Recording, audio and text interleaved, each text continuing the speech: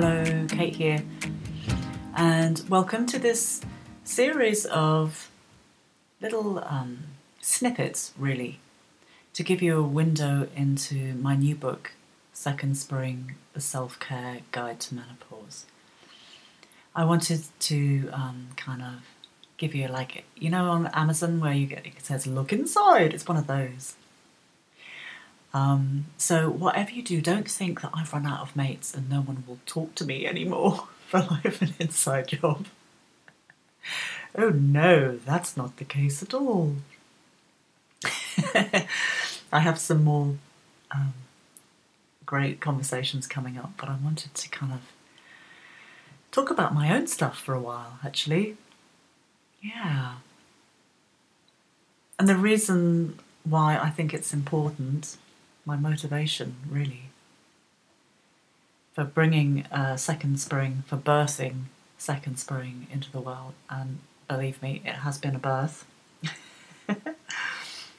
is that it's revolutionary, really. I don't think there's any other book that brings such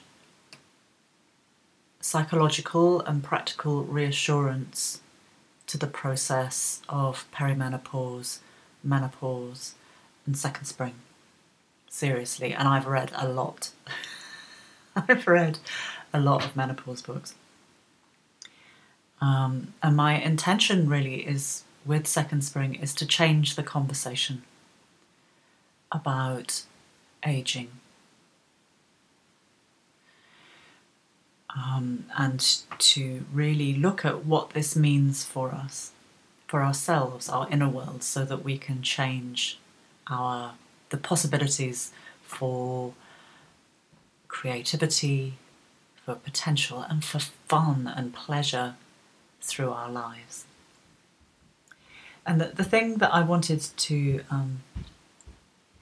look at this morning is the culture of anti-aging. And we see it very often on cosmetics. You know, that's where it's most obvious. And most of the stuff says that, you know, this will take away lines. This will make you look younger in very slightly masked language. But this culture of anti-aging is everywhere. You know, it's common to greet people saying, "Oh, you don't look your age," or "You look so young," or someone says how old they are, and you say, "Oh, you look at least 10 years younger." And it's so interwoven into our culture that it's barely mentionable anymore. And I wanted to really sort of open the conversation up in Second Spring around aging.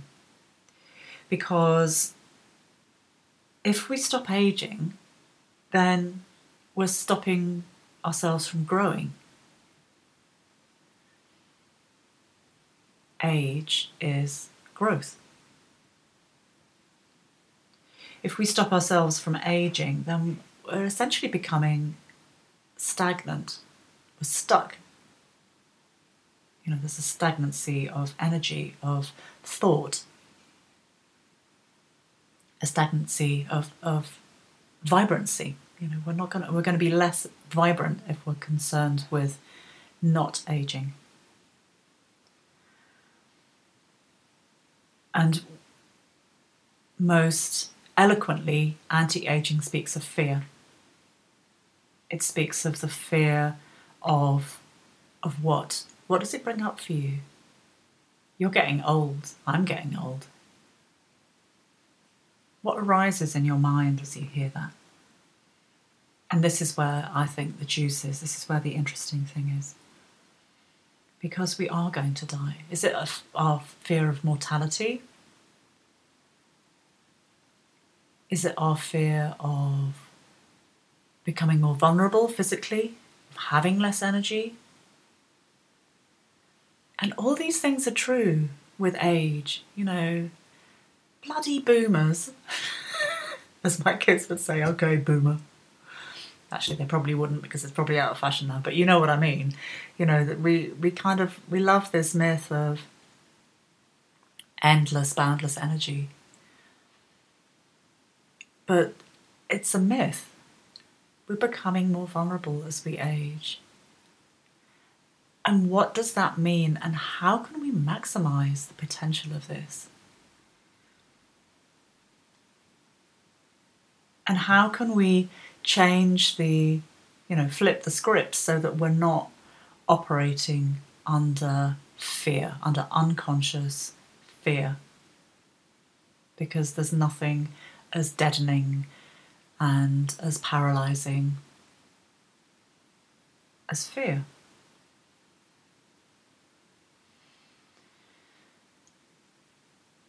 So if this is resonating with you, God, it's got a bit heavy, isn't it? You're only listening because you thought I was going to flog me book to you. Well, hey, here we are.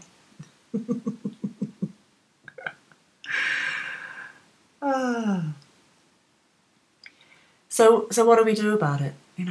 It comes back to that old thing about live your day, live this day as though it were your last. What would you do? What would 1% of that be?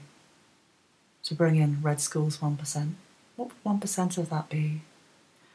To bring in gratitude for what we can do.